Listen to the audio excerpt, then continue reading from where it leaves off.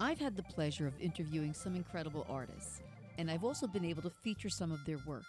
Now I will be able to bring this work to you on a regular basis because every other week on the Hazlitt Coffee Talk podcast, you can expect an intermezzo. In other words, some work featuring the artists that I've interviewed previously. You'll hear work by singers, songwriters, musicians, and even writers. Anything that can be heard might be featured. So stay tuned and enjoy. This is Lucille Osapio, and this is Hazlitt Coffee Talk, Intermezzo.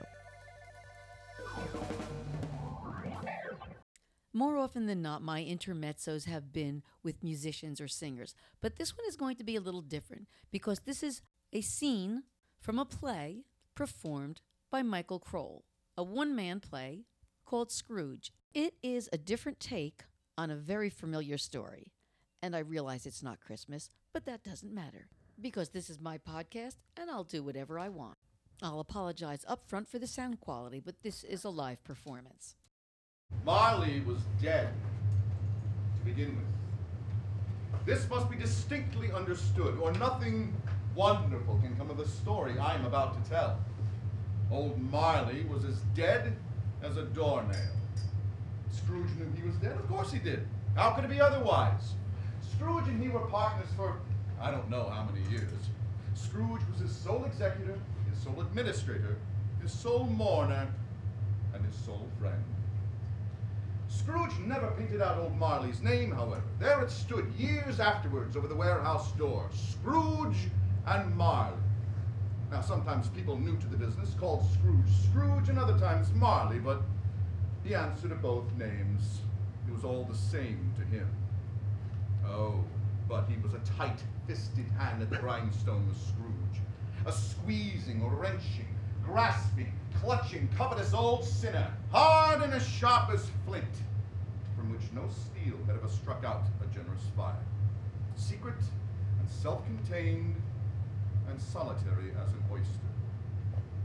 The cold within him froze his old features, nipped his pointed nose, stiffened his gait, shriveled his cheek, made his eyes red, his thin lips blue, and spoke out shrewdly in his grating voice. He carried his own low temperature always about him. He iced his office in the dark days, and he didn't thaw it 1 degree at Christmas. Nobody ever stopped him in the street to say, "My dear Scrooge, how are you? When will you come to see me?" No beggars implored him to bestow a trifle. No children asked him what it was of the clock. Even the blind men's dogs seemed to know him, and when they saw him coming would tug their owners into doorways and up courts. But what did Scrooge care? It was the very thing he liked, to edge his way along the crowded paths of life, warning all human sympathy to keep its distance. Once upon a time, and of all the good days of the year on Christmas Eve, old Scrooge sat busy in his counting house. It was cold, bleak, biting, foggy weather, and he could hear the people in the court outside go wheezing up and down, beating their hands upon their breasts and stamping their feet upon the paving stones to warm them. The city clocks had only just gone 3, but it was quite dark already. The fog poured in at every chink and keyhole and was so dense without that the houses opposite were mere phantoms. Now, the door of Scrooge's counting house was open that he might keep an eye upon his clock, who in a dismal little cell beyond, a sort of tank, was busy copying letters. Now, Scrooge's fire was very small, but the clock's fire was so very much smaller that it looked like one coal, but he couldn't replenish it. For Scrooge kept the coal box in his own office, and so surely as the clock came in with the shovel, the master predicted it would be necessary for them to part. Wherefore the clock put on his comforter and tried to warm himself at the candle, in which effort, not being a man of strong imagination, he failed. "A Merry Christmas to you, Uncle, God save you." This was the voice of Scrooge's nephew, who had come upon him so quickly it was the first intimation he had of his approach. He had so heated himself with rapid walking in the fog and the frost, this nephew of Scrooge's, that he was all in a glow. His face was ruddy and handsome, and his eyes sparkled. "I say, a Merry Christmas to you, Uncle. God save you." Bah, said Scrooge. Humbug. Christmas a humbug? Come now, Uncle, I'm sure you do not mean that. I do. Out upon Merry Christmas. But it's Christmas time anyway, but a time for finding yourself a year older, not an hour richer. If I could work my will, nephew, every idiot who goes about with Merry Christmas on his lips would be boiled in his own pudding and buried with a stake of holly through his heart. Uncle! Nephew! Keep Christmas in your way and let me keep it in mine. Keep it, but you do not keep it. Then let me leave it alone. Christmas indeed. Little good that it's done you. Uncle, there are many things from which I have derived good, by which I have not profited. I dare say Christmas among the rest. But I've always thought of Christmas time when it comes round as a good time, a kind, charitable, forgiving, pleasant time. The only time I can think of in the long calendar year when men and women seem by one consent to open their shut-up hearts freely and to think of people as not below them, but as fellow passengers through life. And though it has never put a scrap of gold or silver in my pocket, I believe it has done me good and will continue to do me good. And I say, God bless it. The clerk in the tank involuntarily applauded. Let me hear another sound from you, said Scrooge to his clerk, and you will keep your Christmas by losing your situation. And you, he said, turning to his nephew, you're quite the powerful speaker, sir. And when you don't go into Parliament, you're fool enough. Don't be cross, Uncle. Come, dine with us tomorrow.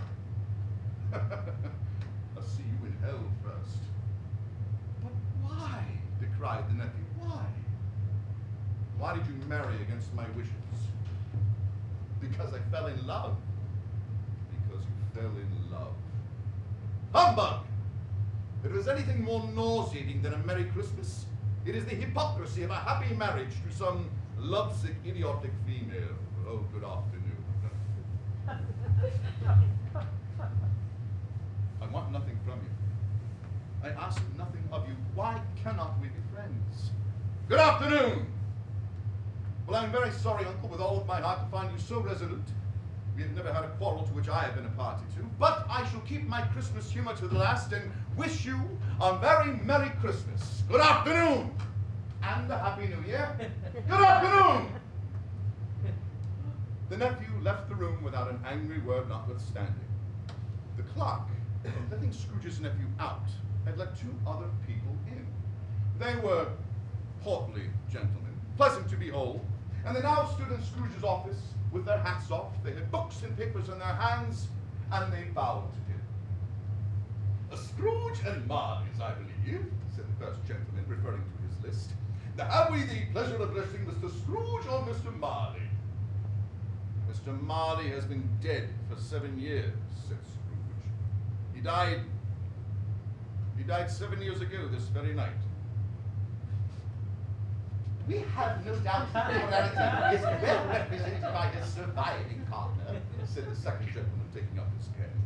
At this festive season of the year, Mr. Scrooge, it is more than usually desirable that we make some slight provision for the poor and the destitute, who suffer greatly at the present time. Many thousands are in want of common necessaries. Hundreds of thousands are in want of common comforts, sir. Are there no prisons? Plenty of prisons, sir. The union workhouses, they're still in full operation? Yes, sir. Still, I wish I could say they were not. The poor on the treadmill, they're still in full vigor then? Both very busy, sir. Well, I'm very glad to hear it. For the moment I thought something had occurred to stop them in their useful course. But, sir, said the first gentleman, under the impression these places scarcely provide Christian cheer to the mind or body of the multitude, a few of us are endeavoring to raise a fund to buy the poor some meat and drink and means of warmth. We choose this time because it is a time above all others when want is keenly felt and abundance rejoices. Now, what may we put you down for, sir? Nothing. Oh, you wish to remain anonymous. I wish to be left alone. Since you ask me what I wish, gentlemen, that is my answer. I do not make myself merry at Christmas. I have no wish to make idle people merry. I have been forced to support the establishments I mentioned. They cost enough. Those who are badly off must go there. But many can't go there, sir. And many would rather die. If they would rather die, then they had better do it and decrease the surplus population. Seeing clearly that it would be useless to pursue their point, I love the arts and I love to talk, and that's why I'm talking to local artists. And if you like listening, then subscribe to my podcast. You can do it on this page, on iTunes, or anywhere you get podcasts. I'm Lucilla Sapio, and this is Hazlitt Coffee Talk. Intermezzo.